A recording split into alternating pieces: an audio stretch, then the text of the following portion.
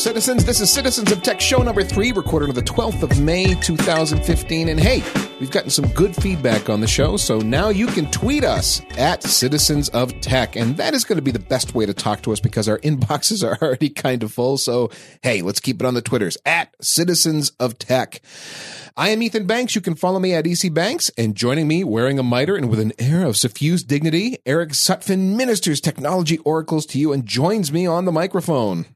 Yes, indeed. Here I am. Although I think I left my mitre at home today, unfortunately. It's because you're already too friggin' tall. What are you, 6'3"? 6'2", yeah. Put a mitre on your head and you're like, he's a giant. I'm Abe Lincoln. Yes, Eric Zutphin is my name. You can follow me on Twitter at Zutphin, Zutfen. You can also visit my blog at zutphin.com and read all the ramblings of my mind. So I thought I'd put a request out to you guys that are listening to the show. We would love to have more interaction from those of you that are listening. And so here's a simple one. We're looking for some good book recommendations. Tons of stuff to read out there. And those of you that listen to this kind of a show are probably readers in some capacity or another. Anything you've got that you'd like to share with your fellow citizens, let us know. And we'll read out the best recommendations that you've got in show number 4 or 5, depending on how long it takes to get stuff back from you. So here's the setup of the show. If you're just tuning in, Citizens of Tech runs in 3 segments. We talk about the present, we talk about the past, and then we talk about the future. Present, past, and future. So we start off with kind of the newsy tech things we thought were interesting. Then we take a look back and check out past tech that we thought was cool or think is cool. And then we peer over the horizon to technology that is coming soon or soon-ish. You know, something that seems realistic that we could actually see it come at least in our lifetimes. All right, so let's start out with the present. And here's something I ran into on the Tim Ferriss show. If you don't know who Tim Ferriss is, he's the guy that wrote the 4-Hour Work Week and the 4-Hour Body and the 4-Hour Chef, and he's kind of got a theme there with the 4-hour stuff. And he's kind of into life hacking and a lot of other body hacking, and he's kind of an interesting guy. He knows a lot of interesting people. And one of his sponsors somewhere along the way was Exoprotein. Like, what is Exoprotein? Well, exoprotein is a protein that is made from crickets. Cricket. Like bugs. Right. Well, like exactly like crickets. And I'm going, so the default, I tried this out on my wife. I said, hey, there's this company called Exoprotein. They make these protein bars and they're made from crickets. And what do you think of that? And her response was, ew, it's kind of automatically. So then the question becomes, why crickets? And so let me read a bit from their website, because they have a webpage, exoprotein.com/y-crickets. While the consumption of insects has gained renewed attention recently, it is in fact nothing new. As eclectic omnivores, it's likely that humans have consumed insects, the most abundant terrestrial life form excluding bacteria, for an exceedingly long time. Today, 80% of the world still eats over 1,600 species of insects, from Jinglid in Thailand to Eskimos in Mexico to Kazumarzu in Italy. Eating insects simply makes sense. But there's a bigger point here. There's a more, I don't know if you want to call it an ethical concern, but there's a little more to the story than just, hey, we've been eating bugs for a long time, so we should keep eating bugs. and here's the rest of the story. As they put it, as Exoprotein sites put it, insects are exceptionally nutritious. They have a marginal environmental impact. And that's the key thing here. We need a new source of protein, one that can sustain the food into the future. So, I mean, human beings, we get our protein from meat typically, which is a challenge. You got to farm it, you got to raise it, you got to feed it, and then you got to slaughter it, bring it to market and all that stuff. And bugs are actually a little easier to deal with in that front. They kind of just breed on their own, whether you like it or not. So why not take advantage of it, right? Yeah, I checked out this link, and when I was reading on the site, there's a breakdown on the site of, the amount of water required to get 1 pound of protein from any given animal. And so there's cows, and I think that was 572 gallons of water per pound of meat. And then, there was chicken and pork, I think, were the other two. And they sort of went down, from cow to pig to chicken and then cricket. And it was like a fraction, literally cut into hundredths chunks of the amount of water and feed and all that required. So, this makes sense. The other big thing is the greenhouse gas production chart that's on the site. Yeah. Because, this goes back to the cow flatulence problem. For anyone that doesn't know, cows break wind a lot, and they actually generate more greenhouse gases than all the cars on the road.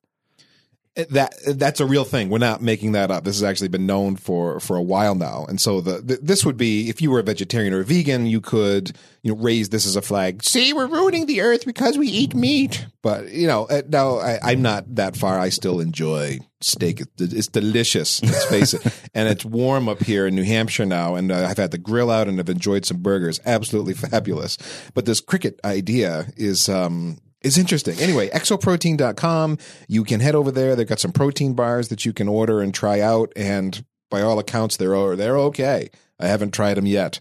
But now, Eric, you had found an article here about Wikimedia, that they actually have tons of cash. These are the Wikipedia people, right? Right. Yeah. It's the nonprofit organization behind Wikipedia. Apparently, if you use Wikipedia, chances are you see their annual fundraiser. If everyone donated $3, this would be over in 14 minutes or something like that. Our programmers wouldn't have to live in cardboard boxes. Right, like they do, apparently. Yeah, not so much. It costs the Wikimedia Foundation approximately $2.5 million a year to run the servers and, content distribution network.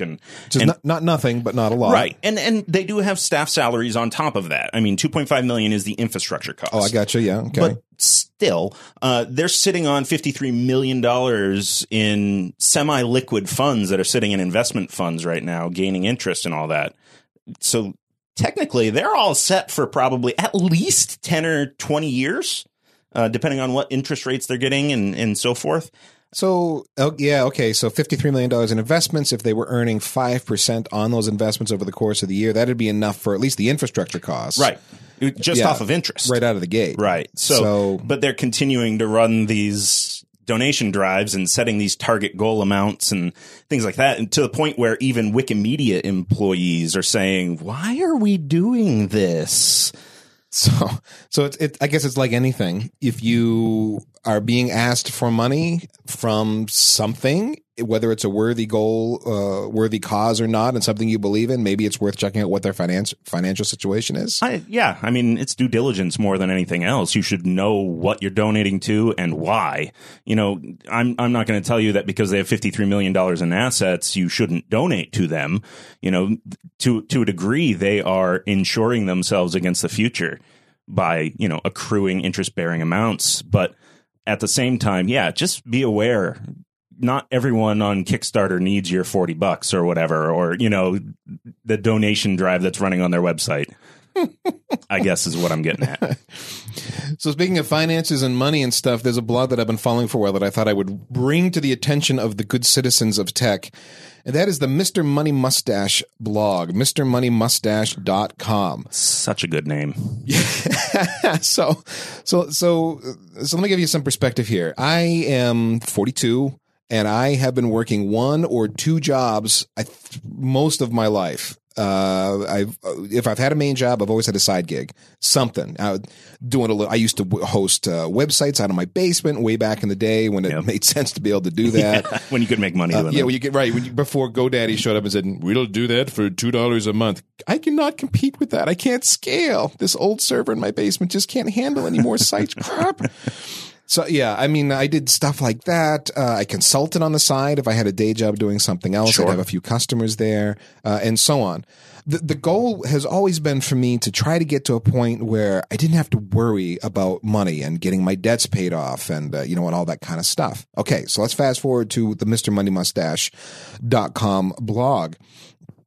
This guy is someone who retired in his 30s, I think. And by retire, his blog isn't really about retirement. It's really about financial independence. And I'll make the distinction there that if you, just because you are in a position where you don't have to work because you've got enough money and investments to sustain your life and your lifestyle, doesn't mean you aren't working. Right. It just means you have the option whether to work or not. You can choose what you do, when you do it. Work part-time here for 3 days a week or, what have you. Yeah. If you want to sit in your butt and play video games, You can. If you want to work, you can. And the money isn't the driving concern in your life where you have to have enough of it to continue moving ahead. So his site is about how to get to that point. So he talks quite a bit about how he did it, and he and his wife. And then he recommends changes to what I would describe as the first world lifestyle that we all kind of take for granted that you can do that helps you save your money more than spend your money.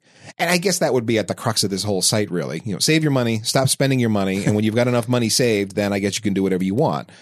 And so here's some major ideas. Think about your money as little soldiers that can work for you, build a mighty army.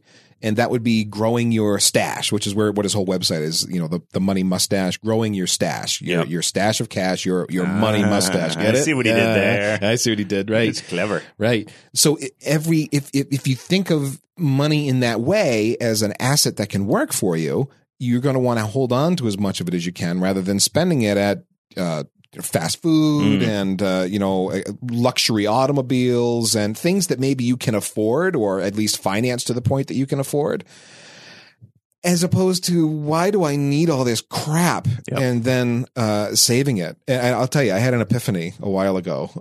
Eric's looking at me with raised eyebrows right now. Ooh, an epiphany. I know, big word. Well, I was sitting here in my office, and behind me was a stack of Amazon boxes. Oh, yeah. Yep. I mean, you get gadgets and they come in these little boxes, or you get books and they come in a box, or you get whatever you get. And there's something about Amazon that's fairly addictive. It's easy. It's convenient. I'm an Amazon Prime member. Oh, I have some teeny tiny minor inconvenience in my life. I can go to Amazon and solve that problem. For $12, I can solve that. And then you end up with a stack of boxes in the corner of your office. And it's like, I have a problem. I think I really have a problem. Every time you walk in the room, the Amazon boxes are like, you got a problem, mister. Yeah, it's completely not cool. It's so easy to spend the money. But all that money you spend adds up. So if I look at my Amazon order history, it's like you said, it's $12 here, and it's $20 there, and it's $100 here. But it's dozens of times, or what? And all of that adds up to thousands of dollars that I don't have anymore, because I spent them on stuff I probably didn't need and have broken, or or technology that is very temporary and runs out, and all that kind of stuff. So that's one thing. Buying stuff you don't need is a major idea of the Mr. Money Mustache blog. Another thing, he just to kind of give you a sense of how he thinks, he would tell you that budgets are dumb, which is really counterintuitive, because you're like, oh, if I make a budget, I'll be a very disciplined spender. But I get where he's coming from on that. I mean, if you think back to the agrarian thought process, you didn't say, how much can I spend and make it by? It's, let me store up everything and we'll see how much is left after I live. Which is exactly his point. He says budgets are like, it's like freedom to spend. You've just put a cap on it. That's all. And the point isn't to, spend up to a limit. It's to spend as little as possible. Therefore, every purchase is something that you carefully consider and you think about. Do I need this? Is this going to make me happier? That is really the thought process you have, meaning budgets are just kind of a dumb way to think about things. Another big part of his blog is that you should stop commuting. Don't drive 30 minutes or an hour to get to your job. Live close to your job. And if you are doing things in town, you shouldn't be taking the car. You should be riding a bike. And this dude rides all year round, even in the snow, and there's pictures of him doing it. He's not a wuss about this at all. Yeah. Not at all. He lives in Colorado, and it does snow and get really cold there. And so he says cars do have a purpose. They are for intercity travel, going in between cities. And if you're not going in between cities, get your butt on a bike. If you're shopping 2-3 miles from the house, get a bike trailer, go do your grocery shopping. That's how you do that. It's much more efficient. And then he one of his blog posts, he made a point that really resonated with me, which was cars are an extraordinarily inefficient way to get from point A to point B. You've got stoplights. You've got this 3,000 plus ton automobile or a pound automobile that you're driving around, and it takes a certain amount of energy just to move the thing, let alone to move you and your crap that's inside of it. Right. You're burning fuel to again, just at stoplights and stop signs and so on and so on. Well, even the modern combustion engine is incredibly inefficient unless it's in the power band. Despite all the efficiency gains that have been made, right, and all of the hybrid vehicles and all the rest, all that stuff helps, but it's kind of like putting a Band-Aid over a leak in the dike. It's just it's a terrible waste of energy overall. So stop not commuting, using a bike much more is a big part of, he says if you really analyze how much it costs you to operate a car, you'd be shocked. That said, frugal, if you're being frugal, doesn't mean you're cheap. You still spend money on the things that are worth spending money on. He travels and he eats decent food, and, he doesn't live in a shack. He's got a very nice house and, and all the rest. And, one more point here that I've taken from his blog is that doing it yourself is good. Anytime you can do it yourself, that is a better option than farming it out to someone else. Stop paying other people to do what you could do if you took the time to learn it, because not only is it you save the money on that thing, whatever it was that you needed to make something or fix something, you also have a skill now that's valuable for the long term. So learn how to do some plumbing, learn how to do a little carpentry. Don't be scared of a paintbrush, and get out and do your yard work, that kind of thing. And that really flies in the face of a common working professional mindset. I work hard all week long and my time is valuable. Therefore, I shall pay someone else to mow my lawn and, whatever. That is a logic that's there, but he flies in the face of that. And I guess I get it. Yeah, to an extent. I mean, time was when you used to have, if you were even middle class 120 years ago or whatever, you had servants or at least employees where you could have a gardener or a cook or something like that, but they generally lived with you, roomed with you or on your property, things like that. But the world has changed so much that that's just not the way things are anymore. And so people have to support themselves for their own mortgages and their, rent. The cost of employing someone to do these tasks for you has risen. Yeah, it's enormous. I hired out some work last fall to be done around my house. It was enormously expensive. I spent many thousands. And you got a good deal on it even. And this was reasonably priced work. But it just costs what it costs to hire people out. Now, if I had the skills to do that work, I could have done it myself. It might have taken me longer, a few weekends or something like that. But anyway, his point is well taken there. Okay, so that's Mr. Money Mustache. Wow, that's hard to say. Mr. Mumblemouth. Mr. MoneyMustache.com's blog. Well worth the read. I've actually been reading it since the beginning. I started all the way back at the beginning of his blog, and I've gotten up to June 2013, I think. So I'm almost caught up. 2 more years to go. You found something else pretty cool here. I saw the world's most dangerous racing simulator. Yeah. So basically, if you want to throw everything you just talked about in that last segment about being fiscally responsible out the window, you can own one of these. It's the world's most dangerous driving simulator. It's an F1 Formula One driving simulator. And this thing is just flat out amazing. And it should be, because it costs, it starts at $54,000 US. Oh, moving on. No. So this thing it's called the Motion Pro 2 from a Los Angeles based company called CXC Simulations. And this thing, it simulates basically every aspect of F1 racing that I know about. Now, so, we're talking about the physical attributes of this too. It isn't just the physics of the car on the track, which we've had some pretty amazing simulations for that for kind of a while now. You're talking about, this is also the pod that you sit in and the seat belts that strap you in and all that kind of stuff is tied into the system. Everything is authentic. I mean, it simulates down to if you crash in the game. Well, okay, let me put this in context. If you crash into the wall in an F1 car, and you don't take your hands off the wheel when you crash, you break your wrists. Your wrists are going to snap. That's just the way it is. And Ethan is an F1 guy, and so, he knows all the background on this. But this simulates that to the point where it's not going to break your wrists. Yeah, but it could. It's actually, maybe they actually could make it do it. I don't know. I think I read the article, and it's going to hurt like anything. He said if we dialed it up that high, it could actually do that. I missed that, yeah. But we just don't dial it up. And that there high. are actually, there's like active investigation into whether this is regulatorily safe for people to use because it could hypothetically injure someone. It's that realistic.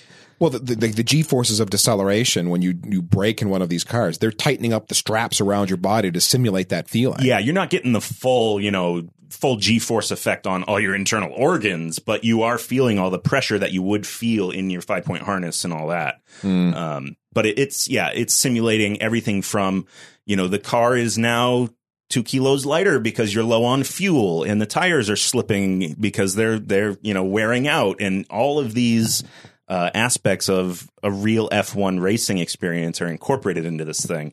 So yeah, if anyone wants to, tell Mr. Money Mustache to fly a kite, a really cheap kite, mind you, and run out and grab one of these $54,000 simulators and let us know how it is, because I'll never have one. But it sounds wicked. I would like one very much. So TechCrunch was busy this week. Lots of content, lots of articles. They had, was it the Disrupt conference? I forget what the name of their conference is. That where they run a lot of startups through. We just picked out a few things and thought we'd go through them kind of rapid fire style. Now, one of the things I noticed on TechCrunch this week was not a gadget. It was Carly Fiorina from HP announcing that she is running for president. Yay!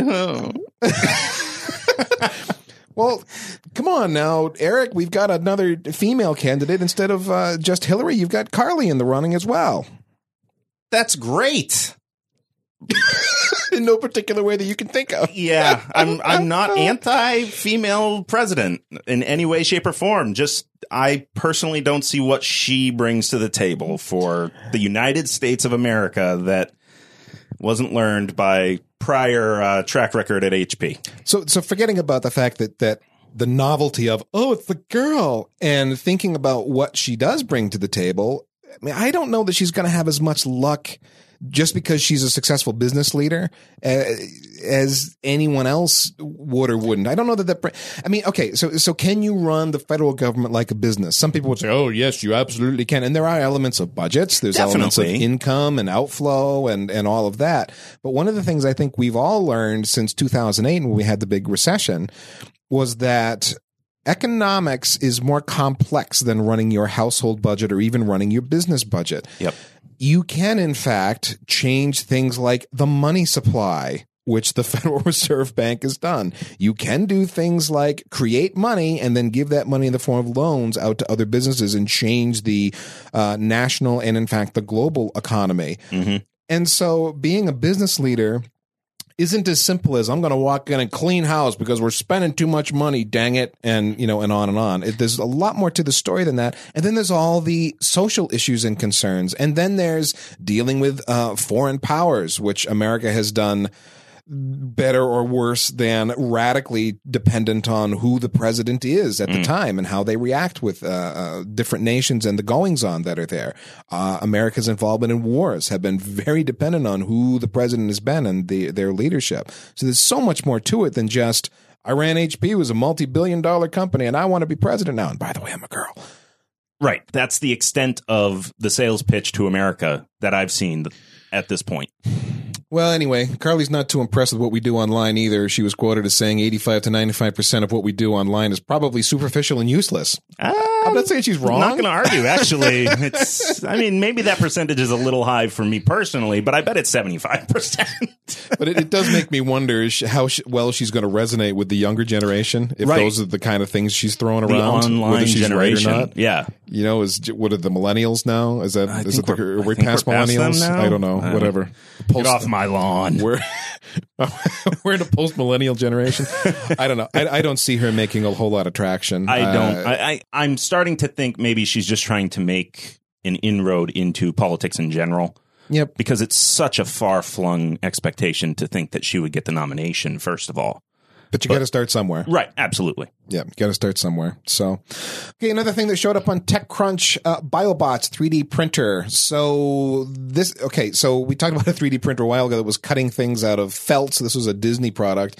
Here's a 3D printer that uses a special ink that can be combined with biomaterials and living cells to build 3D living tissue and miniature human organs.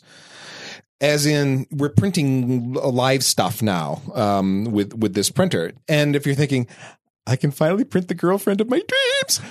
No, it is not. It is not that yet. Not yet. And what they're saying, they're saying the use case at this point is for research and preclinical screening, such as drug testing. So think of it as like a replacement for animal testing. Oh, right. So you can see what a drug does to a liver or that kind of stuff. Yeah. And so it's possible that maybe someday it's going to be 3D printing replacement organs from a person's own cells. They said that could happen someday. But we're not there yet. So it's a limited use case, but it's just kind of an interesting advance in technology. With this 3D printer. I know that we've had success or seen success, not us personally, with printing heart valves and things like that. I've tried to print them. It never goes well. It didn't go well. No. Everyone sort of didn't make it. They all died, actually. I don't want to talk about it. Let's move on. So, moving on, there's a company called Liquidity that has been working on a filtered water bottle, and everyone's like, oh, because we need more of those. We've never seen one of those before. But here's the thing, and here's what's cool about it. Liquidity has gone to a lot of trouble to make a membrane that has a pore size of 0.2 microns in width. And that is small enough to filter out the all sorts of microbes that are – it's the stuff that gets in water that makes you sick. I mean, 0.2 microns, unless I'm mistaken, I'm not looking this up right now, but 0.2 microns will catch viruses, I think. It's extremely, extremely fine. And the problem with these superfine filtering technologies in the past has been to actually get water to flow through them. Yeah, because it just takes so long to extrude it through. Meaning it's not user-friendly. Who wants to really deal with that sort of a headache? And so the magic here with Liquidity's bottle is it's doing not only that superfine filtering, 0.2 microns, the water bottle flows at nearly the same rate as those without a filter included. Oh, wow. How is this possible? Okay, and I'm reading from the article here. This is possible because the filter is made up of between 80 to 90% open space, so there's no pressure or wait time required to move water through the membrane, making the product hugely convenient for consumers. So traditional membranes hover around 20% open space. Wow. So don't ask me to describe to you in 3 dimensions how something that can filter 0.2 microns is still 80 to 90% open space. I'm assuming that means the 0.2 micron openings are very close together. Maybe it just aggregates into... Well, however they did it, whatever the final is, and they did have some diagrams on the TechCrunch page that we'll link to in the show notes. They describe this a bit, but to get this job done, they had to create a whole new manufacturing process to pull this thing off. So this is a big commitment here, and this is a big thing. And I think this, if I remember right, Liquidity actually won some sort of a prize at TechCrunch because it was so innovative. It sounds amazing. So, pretty cool. Yeah. All right, one more thing from TechCrunch. Nikola Labs is a company that has launched here. So this could have been in the present section or the future section, and we decided to keep it in present because they have actually launched. And here's what Nikola Labs is making. They have a special case for the iPhone 6. Ooh, a case for the phone. But this is a really cool case. You've never heard of anything like this before. What it does is it converts the wasted 90% of the energy that the phone produces trying to pump out a cell phone signal, and it puts it back in the phone. And it powers up the phone, therefore, for about 30% longer. Huh. So it's actually, and again, this isn't a battery case, like the Mophie cases and all that stuff. Right. This is not that. It works passively. And so the big idea here is it's harvesting the RF energy that's in the air already being produced by the phone and just putting it back into the battery. And they're intending for this thing to be on the market within a year, and they're launching on Kickstarter in about a month. So this is May, figure about June. The Nikola Lab should be a Kickstarter project, and they're hoping to do it for $99 an entrant. And from there, they want to ship a working product within 4 months. That would be cool. I would like. I mean, Nikola Labs, if you think about it, this goes back to Nikola Tesla. You had me at Nikola. He proved that you could transmit electricity in some form wirelessly. Mm-hmm. So this is a riff on that idea. And to me, it sounds like the kind of thing that ultimately maybe that could get built right into the phone itself, and you wouldn't even need a case. Yeah, long term, I could see that happening. I mean, imagine the applications for this sort of technology. I mean, phones are an easy proof of concept, right? Sure. We got billions of them out in the world. Yeah, the install base is ridiculous. Therefore, let's make this thing work in that application and then see what we can do on a larger scale. And honestly, at $99, that's fairly low dollar for what you're getting. Yeah. Yeah. Mr. Money Mustache. Yeah. Sorry. Let me go on Amazon here. So some nerd cred here. Nikola Labs launched the product in the same building that Tesla himself lived and eventually died in. So, uber nerd feedback loop there. They went all the way with that. Yeah.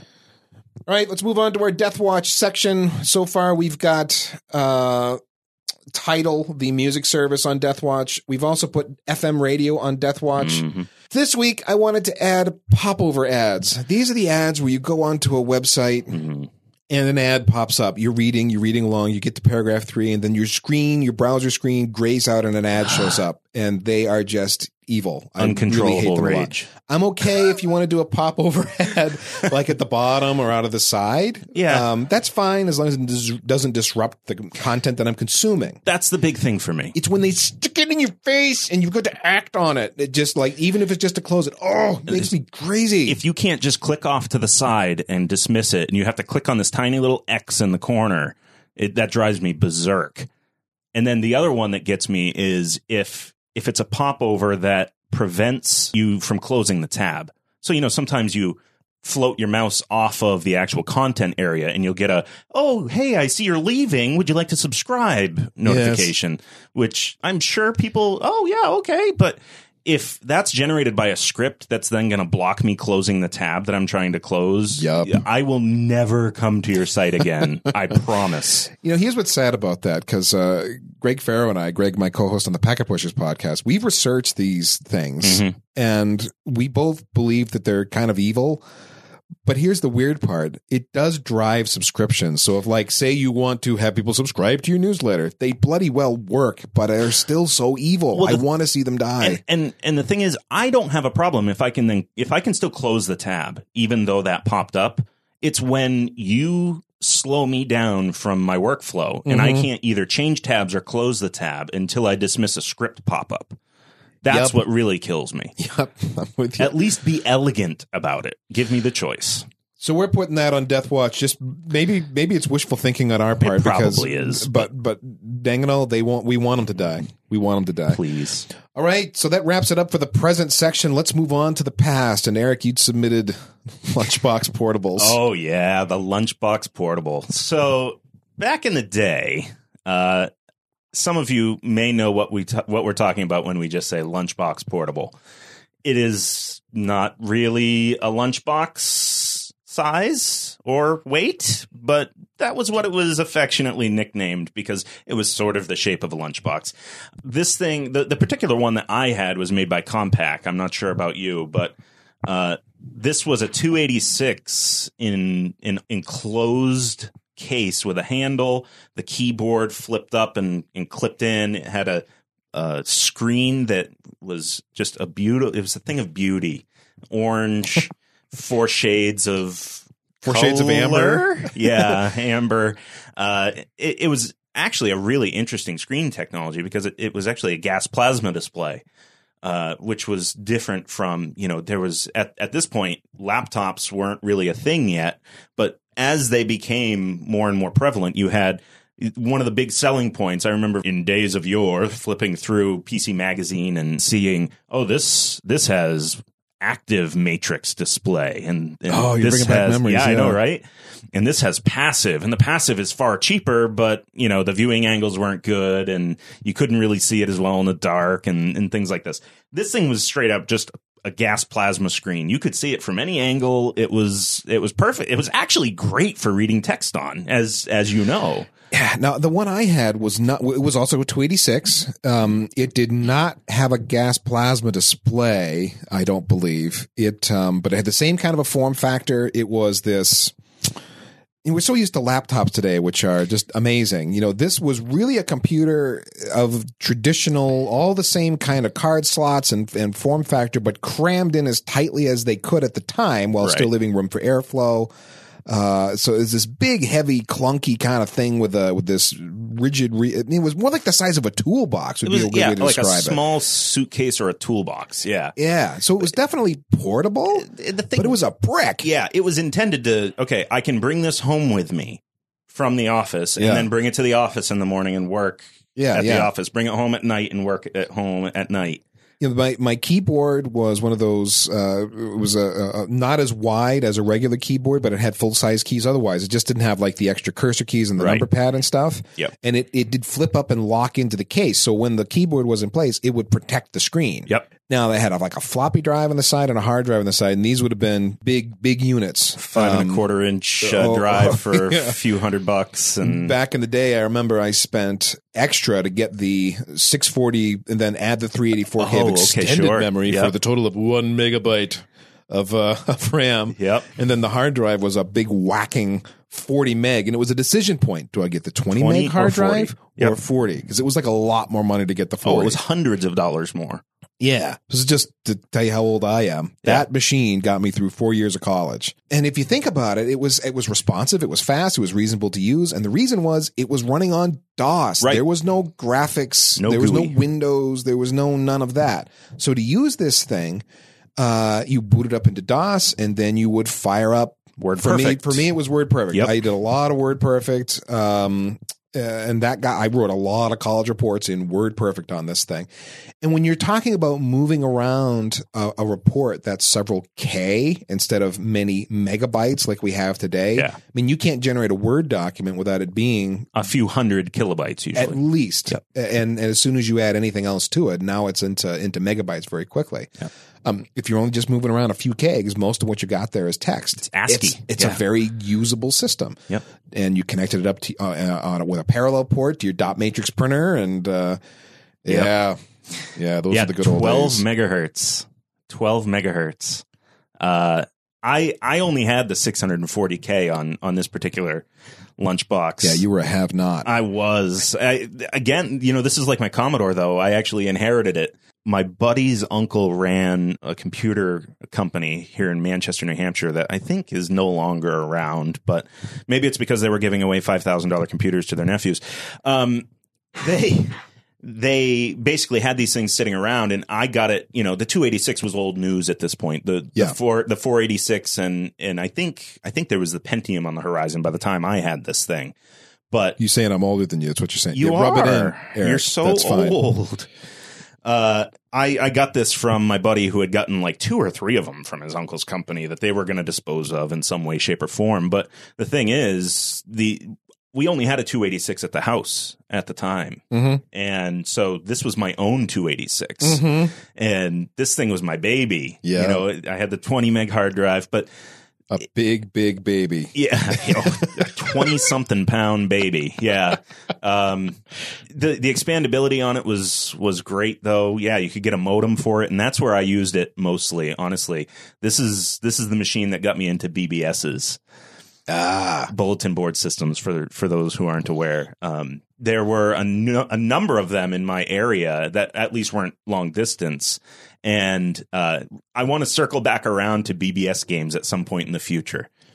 Did you ever play these things? It's almost like Zork or something. That would be a fun past segment to do. Yeah, I'm looking forward to doing this one. There's a few really good ones out there. I won't belabor the point now, but that laptop portable computer was my first and got me into the BBS scene. It was good times. Now, you found a story for our future segment about a carbon-neutral e-diesel that Audi has made, which I thought was pretty interesting as I read this. They're making carbon-neutral e-diesel from carbon dioxide and water plus some kind of electricity process. Yeah, so this is actually really interesting, and what they're doing is basically they're using electrolysis here, where they heat up water into steam, because that's what happens.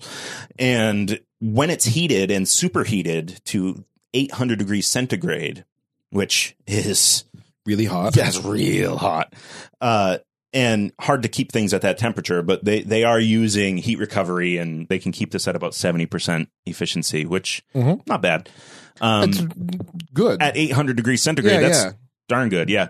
So they then inject CO2 into the equation in some way, shape, or form in a synthesis reactor under high pressure and high temperature, merges into a hydrocarbon chain that can be refined, and this is called blue crude. So the article that Audi released doesn't exactly say what chemical composition this is, but standard diesel fuel is between C10H20, which is cyclodecane, and C15's H28, which I didn't even bother noting the chemical name. But it usually falls somewhere in between there. This obviously falls somewhere in there once it's refined down a bit. The liquid, it's almost interchangeable with diesel fuel. The efficiency of the process is somewhere around 70% of converting, the base components into this blue crude, which is great. I mean, it's not. In other words, it's not taking us more energy than we're getting back out of it. I mean, well, it's 30%. You're losing 30%. Yeah, but if you're generating that 30% with renewable resources that don't create carbon, it remains neutral. This is as opposed to ethanol, I think, which is kind of inefficient and switchgrass and some of these other biodiesel types of fuels. It takes so much energy to get fuel out of the plant that you're actually it's a negative. You're either spending so much time to do it that it's inefficient, or you're spending so much energy that it's inefficient. You get less energy out of it than you put into the process to get that energy back. So if this is better corn than that, subsidies, yeah, exactly. Yeah. So the whole idea here is that this can be created from 100% renewable energy. You scrub CO2 from the air, you capture CO2 from the air, and use it in this reaction so that when it's burned, you've already taken it out on the front end. So when the carbon dioxide goes into the atmosphere, you've already pulled it out on the front end. There's no net carbon footprint. Yeah. Which is, it's a really cool technology. Basically, it has the potential to completely replace diesel. But the problem is... Well, they were talking about it being possibly burnable itself. Yeah. Initially, they added it. The blue crude before... right. Yeah. So they've been adding it to existing diesel fuel for use in, the certain Audis that are able to use biofuel and all this. Okay. But ultimately, it should be able to be used straight. No admixture, no cutting it, things like that. So it's a very compelling idea. There are some pros and cons, as with anything. The pros are obviously that it's potentially carbon neutral. You're hypothetically able to burn diesel without putting more greenhouse gases into the air. I'm noticing here it's sulfur free, so it doesn't stink. It doesn't stink. And it doesn't have aromatics either. So no sulfur, no aromatics. So no diesel smell. Maybe a faint hint of I want French fries. I don't know what. Yep. But it also has a very high cetane rating, which for those that aren't familiar is basically the diesel equivalent of octane. So it's a measurement of how explosive it is when pressurized and having oxygen injected. Yeah, and in theory, you get more bang per drop. Yeah, you can actually get more horsepower out of it than a standard diesel fuel. Yeah, so in theory, if your engine was computerized appropriately, you could burn less of it to have the same amount of power. Exactly, and thereby get more mileage. So what are the downsides of this thing? The downsides are, you're still going to have to ship this stuff. So all the current issues with shipping diesel fuel or crude exist because it's still a long chain hydrocarbon that is going to wreak havoc on any ecology if there's a spill.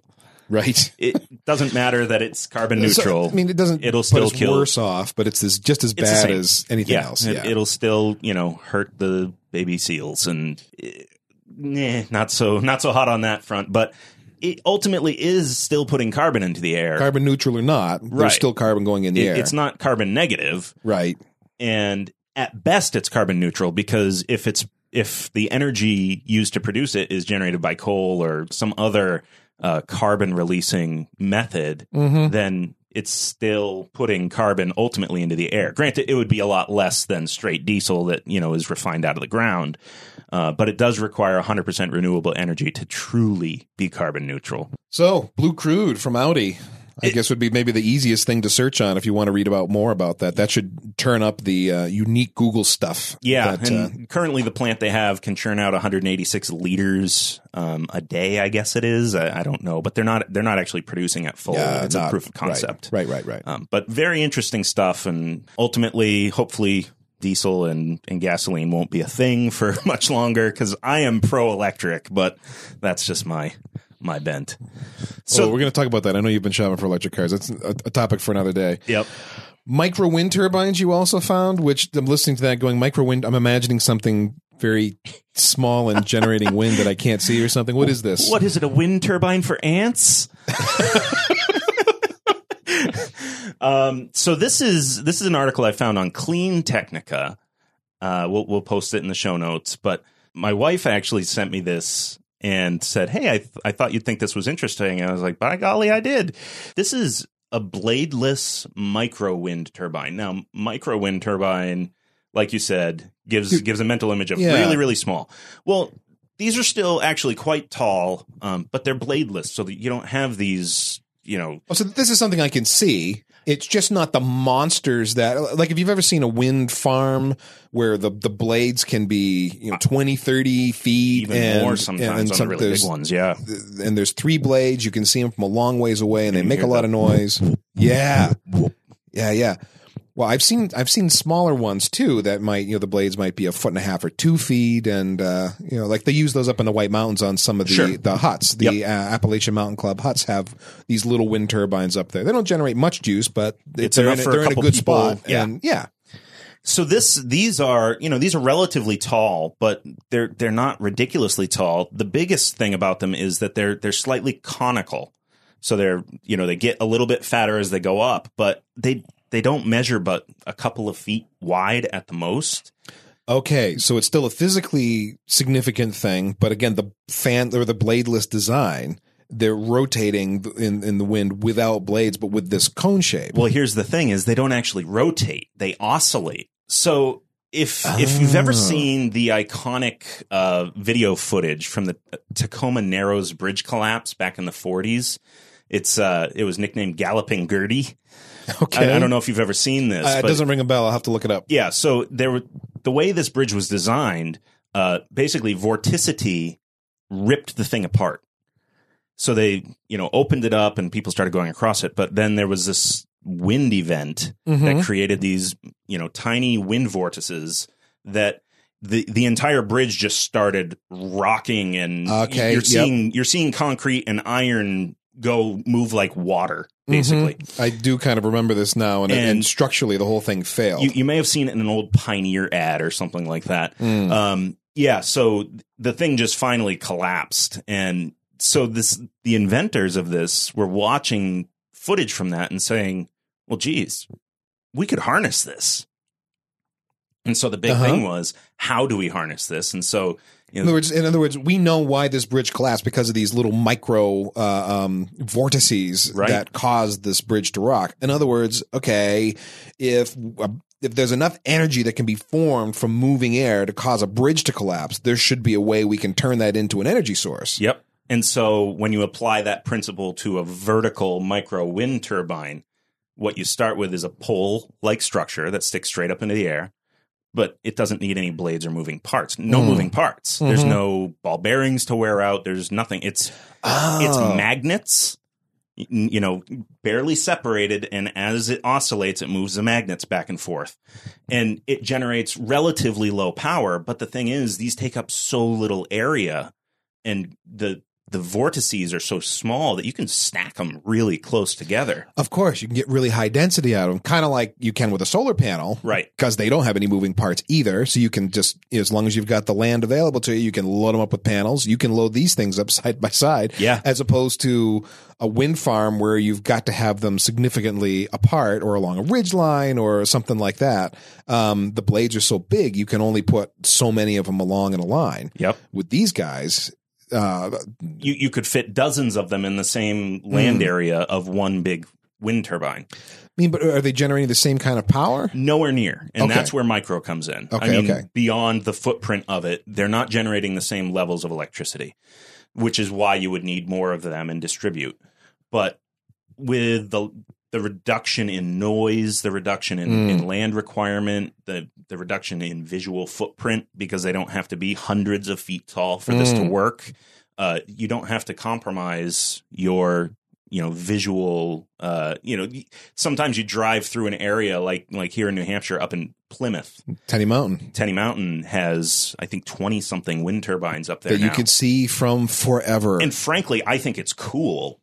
Driving through, but a lot of people say, well, there goes a perfectly good mountain view. Well, it's the same thing on Vinyl Haven, Maine. Vinyl Haven is a community that is an island community off the coast. You can only get there by boat, and one of the things you can see from the mainland is these massive wind turbines that they put up on Vinyl Haven. Yep. So for some people, it is a visual offense. It's a polarizing thing. For sure. And this mitigates a lot of that, because they can be down below, the tree line and still generating electricity. They're not going to generate. You need a wind profile. Right. You need a wind profile, but they could be low enough that you wouldn't see it from 20 miles away or 15 miles away. Sure.